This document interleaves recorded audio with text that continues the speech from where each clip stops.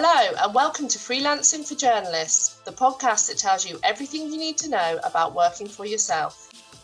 I'm Emma Wilkinson, a freelance journalist specialising in medicine and health. And I'm Lily Cantor, a freelance money, health and lifestyle journalist. This is a podcast in which we hopefully lift the lid on some of the secrets of making freelancing a success.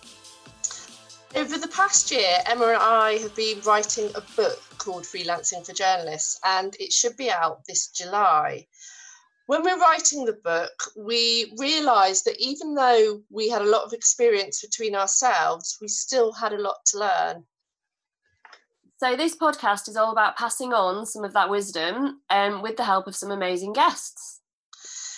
So this is the last episode of our current series, and we couldn't quite beat the coronavirus and getting all of our episodes done. So what we've actually had to do is record this online.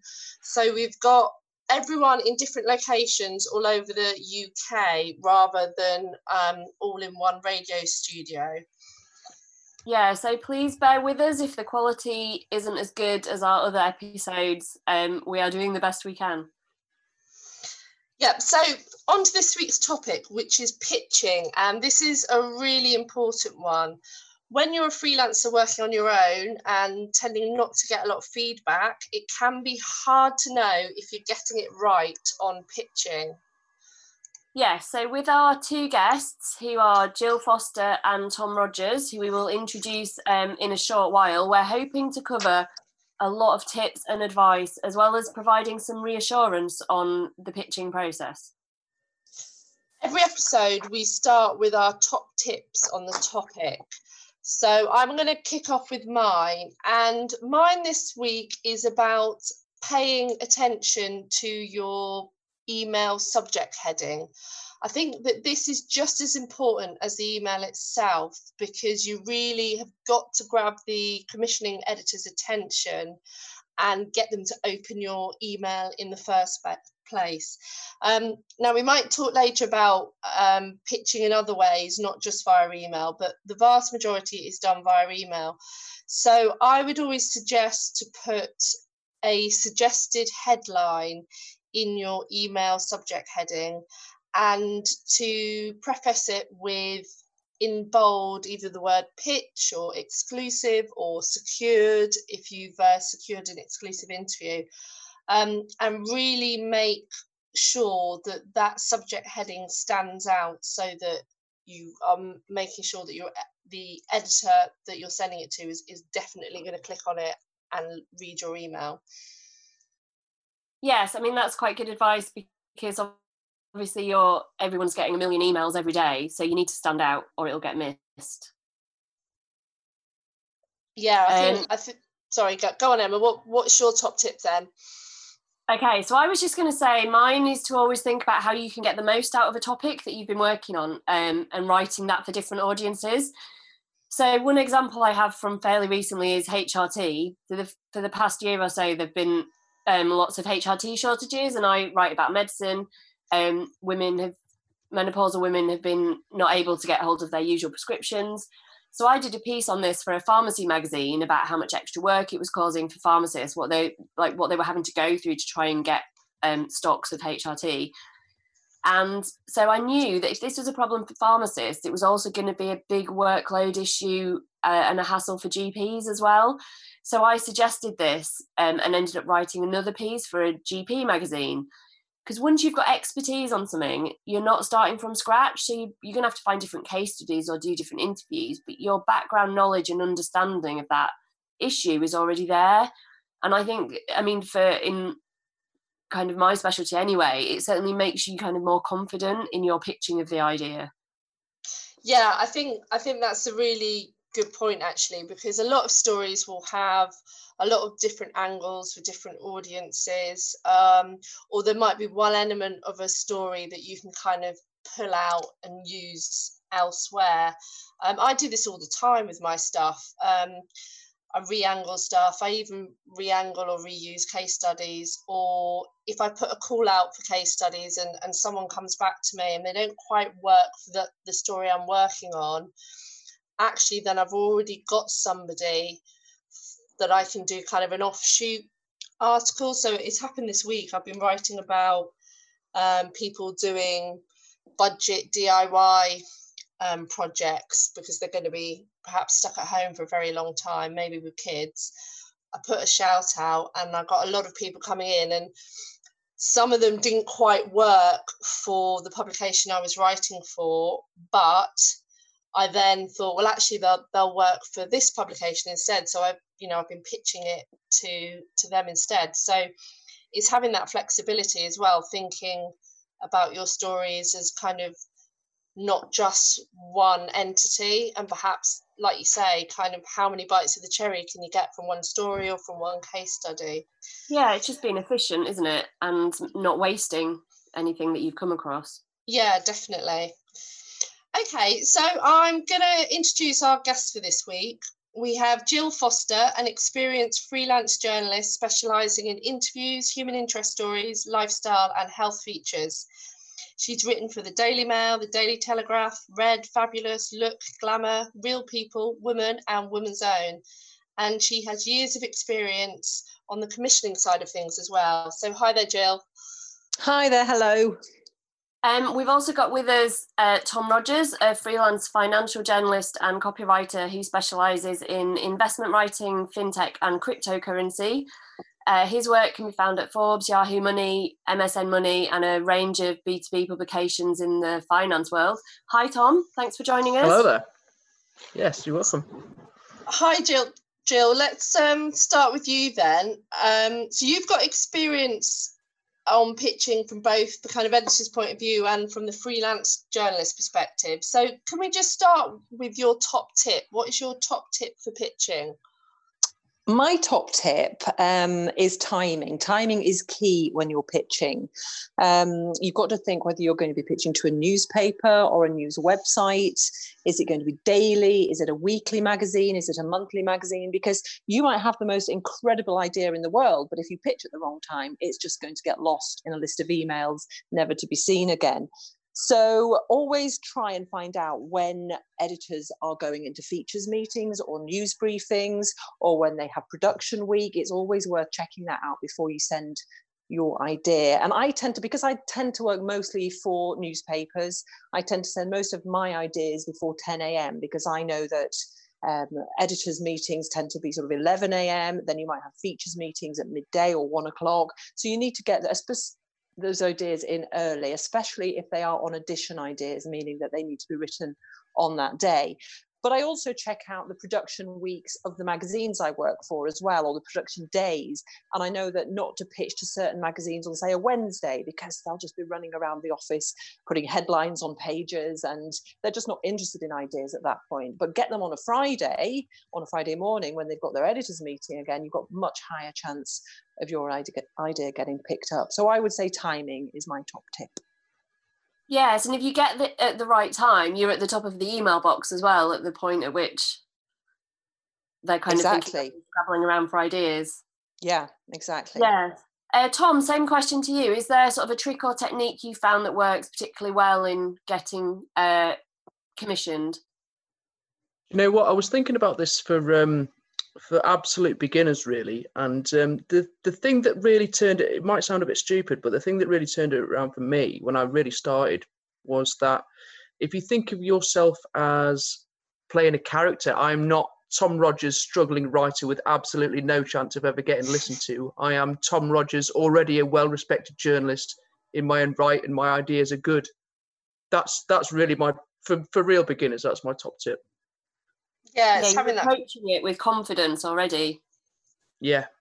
Because if you don't think that you've got a chance, then you've got absolutely no hope. But if you go in bold as brass, lay out what you've got, then that's the best way of doing it. And how much detail do you give when you're sending a pitch in an email? I mean, Jill, you've been doing this for a long time now. Has that evolved over time? Absolutely. Yeah, absolutely. When I first started, I'd spend ages crafting the perfect pitch. And I sometimes see journalists just starting out saying, they spend days on their pitch sometimes. I think, what are you doing? talking to other journalists, I mean, just let me first of all start by saying there is no rule set in stone about the perfect pitch. You have to do whatever feels comfortable for you and whatever is working for you. If you find that one style fits one particular magazine or one particular editor, stick with that and make a note about what they like. Don't think that it's just a blanket rule for every newspaper, every magazine, every editor. It really isn't. You have to tailor it to different people, different personalities and different publications. So, yeah, don't write too much. I would say that as well as your subject line, you really don't have to write more than about 4 or 5 lines in a pitch. If you can't sell it, like the old-fashioned elevator pitch, if you're selling a business to somebody, can you say it from, you know, the ground floor to floor 10? It's a similar thing with pitching an idea. Can you say it in 4 or 5 lines? And I have to say that, I mean, I'm in the privileged position now of knowing a lot of editors and having a personal relationship with them. So I realize I'm coming at it from that angle. But if you're new to it, you should still be able to say what your story is in a very brief matter of time. And also, if you're rambling, then what's your feature going to be like? If you're introducing yourself to a new editor and your pitch is rambling, then they think, well, this writer's not very good because she can't even write a decent tight pitch. So yeah, 5 lines, I would say max. And if it's 6 or 7, that's a great lesson in editing yourself down. Get it down to 5. How about you, Tom? I mean, what kind of detail would you include in a pitch, and are there certain things that you would deliberately miss out and kind of not to give too much away? Yeah, sure. So when I first started out, I'd be going for probably like Jill, you know, a condensed version of the entire article, which is an absolutely terrible idea. Just reams and reams of information, you know, begging, please like me, please see how clever I am. That didn't work, and I got absolutely nowhere. So I would say keep it brief. I'd probably include a couple of links to similar stories, just so editors can see the idea sort of fleshed out in a bit more detail. It's, for me, it's just now, it's a hello, I've got an idea I think would work for you. Based on the stuff that I've seen you've already published, here's an interesting angle. Let me know what you think. Bing, bang, bosh, done. Yeah. And do you, this comes up all the time in terms of how long to wait before kind of saying, did you get my pitch, or pitching it to another publication if you think one that you've gone to is not interested? How do you juggle that? How do you kind of balance the need to get someone to pick up your article but give people a chance to respond? Well, I was thinking about this. I think if you're it's difficult to know what to do, isn't it? Because you don't want to overlap too much. But I mean, I always pitch out the same idea to multiple places at the same time. Not exactly the same idea, because you've got to give yourself a little bit of leeway so that, you know, you're not just putting yourself in a situation where you've got to rewrite exactly the same thing for 2 publications, because that's not good.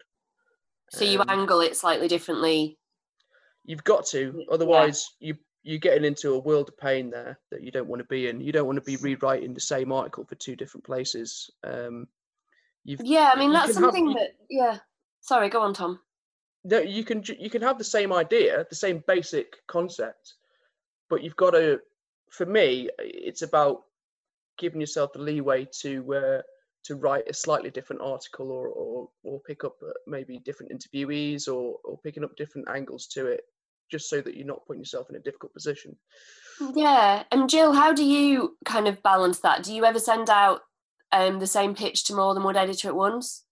I don't, but then Tom proves my point about there being no rule for everybody. I personally, having worked on both sides of the fence as a commissioning editor and a freelance journalist, I'm very careful not to send out the same idea, because you don't want to annoy somebody by saying, oh, you know, I'm sending out the same idea, and then they're both coming back to you and wanting that story, and then you have a very awkward conversation with one of them having to let them down. So no, what I tend to do is send one idea off to what the place that I think will take the story first, and if they don't get back to me within probably a day, as long as it's not time sensitive, then I will go back to them and I'll say to them, I'm giving you first refusal. If I don't hear back from you by, say, midday, don't worry about it, but I do need to take it elsewhere.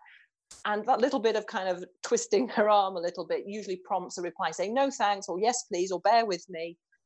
I tend to go for that more personal approach. I don't blanket email commissioning editors, because there is nothing more annoying as a commissioning editor when the idea has been sent all around. But like say, it works for Tom, and that kind of area that he works in, that clearly works for him. It doesn't work for real life newspapers and magazines, not in my experience. No, I think it probably very much depends on what you're writing about, what kind of articles. Absolutely.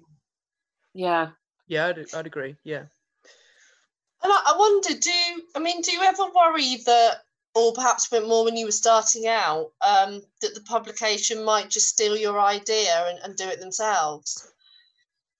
I used to be quite paranoid about this when I was starting out, but I have to say it's very, very rare that this happens. I do hear about it happening, kind of on the journalist grapevine, but I was trying to think back about this, and I don't think it's ever happened to me. I think what journalists do have to remember is that when you are pitching, you shouldn't be pitching a topic, because a topic is something like ovarian cancer month. That's a topic, and you've got to remember that editors and journalists who are on staff have probably had some ideas about ovarian cancer month. But if you've pitched an interview with, say, a widower of somebody who's died of ovarian cancer, which is a story I've just recently done for Woman magazine, then that's your idea, and they can't make that because they don't have the interview, they don't have the details. So be very wary of thinking, oh, if I'm pitching this, they're going to take it. It's very, very unusual for editors to do that, especially in this age of social media, when, let's face it, if a magazine or an editor gets a reputation for stealing ideas, then journalists are going to share that and say, oh, you want to be wary of this one, and what goes around comes around. Yeah. Tom, how about you? What's your sort of approach to this? Do you know what? Yeah. Unfortunately, there's no copyright on ideas. That's my take on it. I mean, people can have the same idea at the same time, continents away, even if they haven't actually read your email. The more you drill down into like one niche, for me, it's finance. It's quite common to have the same idea at the same time, because your industry is all responding to the same stuff. Whether it's like interest rate cuts or, company reports or big financial news. But, ideas are free, but work is not, Yes, sorry, go on.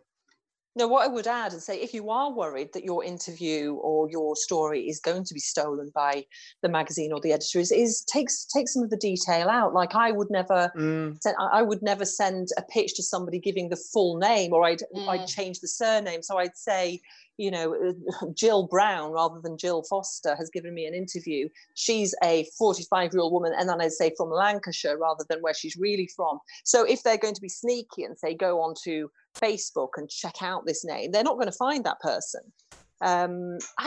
It does sound paranoid, but if you've got a really strong story and you are worried, then that's one way around it. Yeah, when I was in news, like this is a decade ago for me, when I was actually in news, I would be paranoid about this kind of stuff. I'm being in a totally different area now. It's not so relevant for me. But when I was working as a news editor in Salford, we were right in the heart of the community, this little scrappy paper getting insider stuff and pictures and quotes that no one else was getting. And then the big boys would come in and swoop and nick it all off us, kind of thing. But it doesn't happen in my niche at the moment. So I understand where you're coming from, Jill. It's one good way of doing it as well, is if you're sending in pics, only send in low res pics, and then they can't use them. Don't ever send high res pics unless you've got a deal and you've got a commission. Yeah, I guess it's about kind of protecting yourself, but not being kind of too paranoid about it. No, and that does annoy editors as well. If you're not being cooperative. I remember sometimes, and I can understand it, I was working on, 2 of the tabloid newspapers, but when people came to me, they wouldn't give me any detail about the story. And I'd be saying, well, yeah, that's great, I need to know a bit more. And they wouldn't hand it over. And you think, well, there's got to be some element of trust there. And in the end, you wouldn't commission them because they wouldn't offer up any more of the story. So it works both ways. So how do you keep coming up with lots of new, fresh ideas? Have you got any kind of tricks for if you're having a bit of a pitching drought, you can't think of anything? Jill, I'll ask me. Sorry. I get my ideas from absolutely anywhere and everywhere, from conversations with friends, from seeing something flash up on Facebook, from Twitter. I get their press releases, television programs. I mean, honestly, the ideas are everywhere, and it's just knowing. The other day, I'll see something on Twitter that CB, and my children are young, and CBeebies flashed up something about a football team made up of bereaved dads, or dads who had had miscarriages in their family, and that just struck me as a really lovely idea to sell into a newspaper. So I got in touch with that football team, and before you know it, we'd done a double page spread for the Mail, and then it got picked up by a magazine. So absolutely anywhere and everywhere. And Tom, you're like me, kind of working in a kind of specialist area. In terms of ideas, does that make it harder or easier being in a sort of niche? I think it's probably about the same. I mean, the human brain is a big squishy mass of wonderfulness at times. If you're anything like me, then you're just constantly churning out ideas, some of which are good and a lot of which are terrible. But you just have to take time to sort of get out of the echo chamber of online news. For me, read widely, and especially read books, long form stuff. I find myself reading books about psychology or dream theory or the environment or economics or history, and thinking, oh, that's an interesting idea. I wonder, how I could apply it to a different context.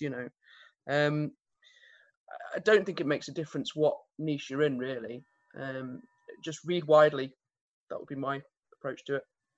Yes, because there's no point just kind of relying on the press releases that everybody else is getting. You want to be looking for stuff that's unique, unusual, a different angle, and stories, I suppose. Yeah, absolutely. And I'd say if you're sorry, Tom. I'd say if you are starting out, then it will be trends that you're noticing amongst friends. So the number of ideas, and obviously I can't think of one right now, but the number of ideas that come out for me as a woman in her 40s, going out for, say, meals or drinks with friends who are women in their 40s, and we'll be discussing things about our kids, about schools, about films, about what we're watching, and I'll notice that they're interested in talking about a particular subject, and just at the back of my mind think, oh, that could turn into a feature idea. And so many features have come about just through chatting at parties or at meals out with friends. So don't ignore that. If you're in your 20s just starting out and you're chatting about things at clubs or pubs, think, yeah, this is something that my generation are talking about. How can I spin that into a feature idea? Yeah, and I think once you get into that habit of seeing everything as a potential story, it's, like you say, there's kind of an endless supply. Yeah, you do become in tune to it. The danger is, of course, that then your friends are all going, oh, look, Jill's thinking of a feature idea as she glazes over as you're in the meal out. But, yeah, I get that. I'm on a WhatsApp group, and I think there's about five people in that group that have already been case studies for me. And it's like, oh, God, they're going to boot me out of this group soon. One thing I wanted to sort of explore in a bit more detail is we've talked about what to put in the pitch and maybe what not to, but I just wonder if there's sort of any advice you could give on kind of what you should never do. So things like, attachments. You mentioned about photos as well. I mean, Jill, from a commissioning editor's point of view, were there certain things that would just completely put you off? Yeah, hated attachments. Absolutely hate anything with oh gosh, let me think. Yeah, attachments are the big one because you just never ever click on them ever. The brevity is key. Again, like I said at the beginning, keep it brief, keep that headline, that subject line. Is it going to catch my eye? Has it got some great stat in it? Has it got some really strong quote from your interview in it? Make sure your contact details are there, because you'd be amazed at the number of people who would send a pitch and you'd think, oh, actually, that's good, but no phone number. Just an email. They'd expect you to go back with an email. You think, well, I want to ring this person straight away and just find out a little bit more. And there'd be no phone number at all. Well, okay, you've missed out there. So always attach your phone number. Don't ever send the full feature, because some people do that. Here's my pitch and here's the feature attached below. Because you think, well, never, as a freelance, never write on spec anyway, because I think that's a big no-no. But yeah, again, send links to relevant clips and things like that. And I wouldn't say don't go straight. If you don't know the editor, then just a short bio about who you are very quickly, but don't lead in with all that. Perhaps put your website at the bottom and say, if you want to know more about me and who I write for or what I've done, my website's at the bottom, but don't go big on your experience or anything like that. And how about you, Tom? Have you found that you've sort of learned along the way what are the big sort of no-nos in terms of a pitch? Yeah, I mean, certainly promising what you can't deliver is a big one. Yeah. Don't overpromise. You're not going to say I can get an interview with the Queen for this, because it ain't going to happen. Yes. Just to repeat what Jill said, really. Don't spend hours and hours and hours crafting the perfect message. Just get on with it. When I was you got to show some appreciation for the sector, the space that you're in as well. I got one pitch when I was a technology editor that misspelled iPhone with a capital I, and you wouldn't believe it, but you've got to show at least some basic appreciation for the information that you're going to be putting out there. Yeah, absolutely. I mean, I think, and also if you can show, I think, that you have put thought into who their readers are and who this publication is, and it's not just a generic pitch, then already you've kind of going to have gone up in the editor's estimation. That, I would say, is absolutely key and should probably have come as one of my top tips right at the beginning as well, although I thought possibly we were going to cover it anyway. But reading and knowing the publication and perhaps the section editor is absolutely paramount importance, because there is no point pitching any kind of science or business stuff to me when I'm in charge of the women's or female section or the health section. And it just shows a naivety on the part of the writer and also a lack of research as well.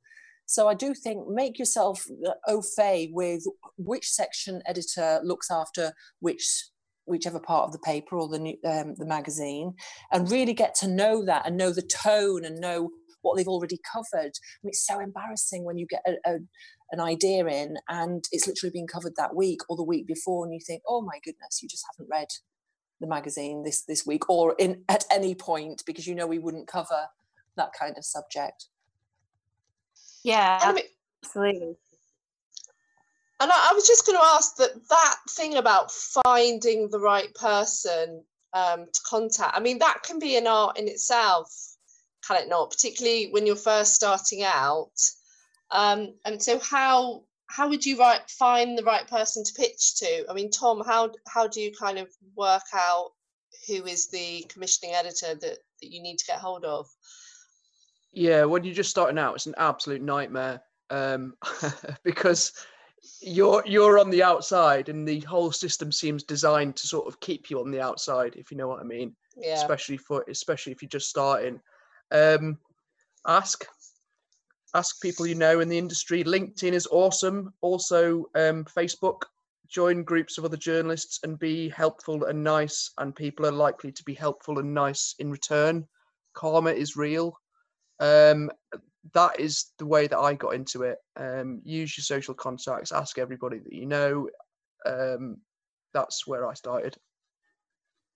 Okay, yeah, so I'd second everything there. It's also Twitter is a great place to find section editors as well. If you're just leaving university or college as a trainee journalist, then you've got a whole pool there of peers who will be trying to break in as well. And if you can share contacts at this stage, I think that's a great idea, because if you're nice to the people on the way up, believe me, they're nice to you on the way down. And try and find a mentor if you can. I mean, I'm mentoring someone from Sheffield Hallam at the moment, and I really help her with any contacts that I've got. And if a student journalist approached me and asked me if I could help them, I'm not going to give my whole contacts book away, but I can guide them in the right direction. So if you can find an older journalist and you're helpful to them, either finding a case study or helping them out with a story, think of it as kind of quid pro quo, but don't go into it thinking like that. Just think, I'll try and develop a relationship there, and they'll help you. They'll help you back, or most of the time they'll help you back. Okay, that's really good. I'm going to make this our last question, because our producer is flashing up that we've already used quite a lot of our time. So how do you balance that time when, I think we've all been in that period of time when you think, oh, I haven't got any work for next week, or things have gone a bit quiet, I better send out a load of pitches, but then they all get accepted and suddenly you've got 5 things to write by Friday. How do you balance kind of trying to get a steady workflow? I'll ask that to Jill. Yeah, I'll ask you first. Then we'll go to it's $1 million question. My husband did a cartoon. He's a writer and a cartoonist as well, and he did a cartoon for Private Eye recently, which was inspired by me, and it was a picture of me with me at the computer at 9 a.m. going, I've got no work, and then another picture of me, I've got too much, in the afternoon, saying I've got too much work. And that is the freelance life. It's I would just say, when you do get too much work, you do it. You say yes to everything, because that is freelancing. And if it means you working until 1 o'clock in the morning and then getting up at 5 to get another deadline in, then you do it, because it really is feast or famine with freelancing. So yeah, if you really can say yes to most pieces, then do. But there will be times when it's very, very quiet and you'll be kicking yourself for not saying yes. But then you do have to strike a balance as well. Don't make yourself ill. But certainly when you're starting out, when you're in your 20s, say yes to absolutely everything and just make it work. Cancel social plans. Cancel, going out or meeting your boyfriend or girlfriend that night. Just make that feature or that news story work. Yes, and you can have a rest a couple of weeks down the line when the busy. Of course you can. So, yeah. Tom, have you found that? Yeah, absolutely. I mean, there's been times when it's been, a couple of weeks where I've thought, oh my God, everybody is ignoring me. There's something wrong with me. I smell, it's terrible. But, that's something that you can't actually control, really. Even if you're the most wonderful, brightest, most intelligent person on earth, there's still going to be people out there who think you're an idiot. And by the same token, you can't control really when the work comes in, other than, as Jill said, saying yes when it does come in. God grant me the serenity to accept the things I cannot change, and you've got to be sanguine about it. And it's easy to get stuck in the mindset that, like, if it's going badly today, then that's what it's going to be like for you until the end of time. But tomorrow or next week or next month will look a lot different than it does today. And so when the work comes in, you've got to do it, because you can't let people down. That's the worst thing you could possibly do. And you must never take it personally either when you're having a fallow period either. It's not you, it's not your ideas, it's just the fact that editors aren't looking for that particular thing at that time, or they're too busy working on something else. You mustn't take it personally. It's horrible. Pitching is the worst part of the job, I think. I hate it, but it's necessary. And if you're going to make it as a freelance, you have to get over that. So, yeah, don't ever take it personally. You've got to develop a hard shell, unfortunately. Yeah, and I think on that, it's knowing as well that to keep plugging away. And I think the sort of mantra is like, for every 10 pitches you send, you might get 1 response, or you might get 2 responses, and then whether you get a commission is another thing altogether. Yeah. Particularly, and also when ask for advice about pitching as well. If you feel you are if you aren't getting much success, there are so many different journalism groups, as Tom mentioned earlier, on Facebook, that you can ask for advice about your own pictures. And there are even courses that you can go on. There's one I think run by a couple of journalist colleagues, Hazel and Heidi. I think it's called Newsflash or something. And there are other various expert pictures that you can find out about on these Facebook groups. So I'd recommend, if you are really struggling, signing yourself up one of those, or just asking for free on one of these groups.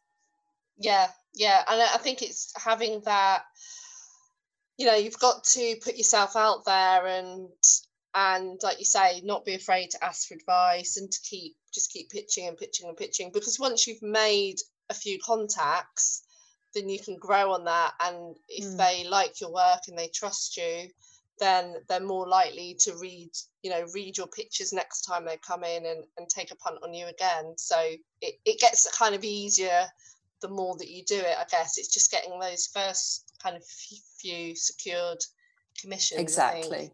Keep going, keep plugging away. Brilliant. And sorry, go on, Tom. What were you going to say? No, I was just going to add there that, freelance journalism and journalism itself can seem like such a solo enterprise, a kind of zero-sum game. If you lose, I win. If I win, you lose, kind of thing. So if there aren't these places out there, groups you can find to get your pitches looked at, then start your own. I've got a co-working group with a couple of journalist friends in Manchester, and we do a pitch clinic every other week just to check what we're doing, what we're sending out is any good. Yeah, that's a really good idea. Yeah, about definitely bouncing ideas off people in your peers and people covering the same sort of things and people in the same situation. There's a real camaraderie, I think, as well. Absolutely, I'd agree. Brilliant. Right, well, I think that's a good place to leave it. I think we've just about managed to get through using the technology. Definitely not as easy as when we're in the radio studio and we can actually see each other. It's a bit weird talking to a screen. But thank you very much to Jill Foster and Tom Rogers, and that's been a really valuable insight from both of you today. If you want to know, oh yeah, absolutely. If you want to know about any of this, you can check out our website at freelancingforjournalists.com. You'll find links to any useful resources that we've mentioned here in the podcast today, and we'll put those links in the episode notes as well. And as we mentioned earlier, our book, Freelancing for Journalists, is out hopefully in July 2020, so keep your eyes out for that. Yeah, just in case you didn't hear that, because it went a bit squiffy then, Emma just said that we'll put the links to anything we've mentioned in the episode notes on the website. You can also follow us on Twitter even. I'm at Lily Cantor. And I'm at Emma Journo. And please do get in touch if you have any questions you'd like answering on Freelance Life. You can email us at freelancingforjournalists@gmail.com. And if this has been at all helpful, then please like, rate and subscribe to the podcast so people can find us. This podcast has been developed with the help of a grant from Sheffield Hallam University and was produced by students on the BA and MA journalism courses. Thanks for listening, and keep an eye out for all our episodes on other aspects of freelance life. Bye for now. Goodbye.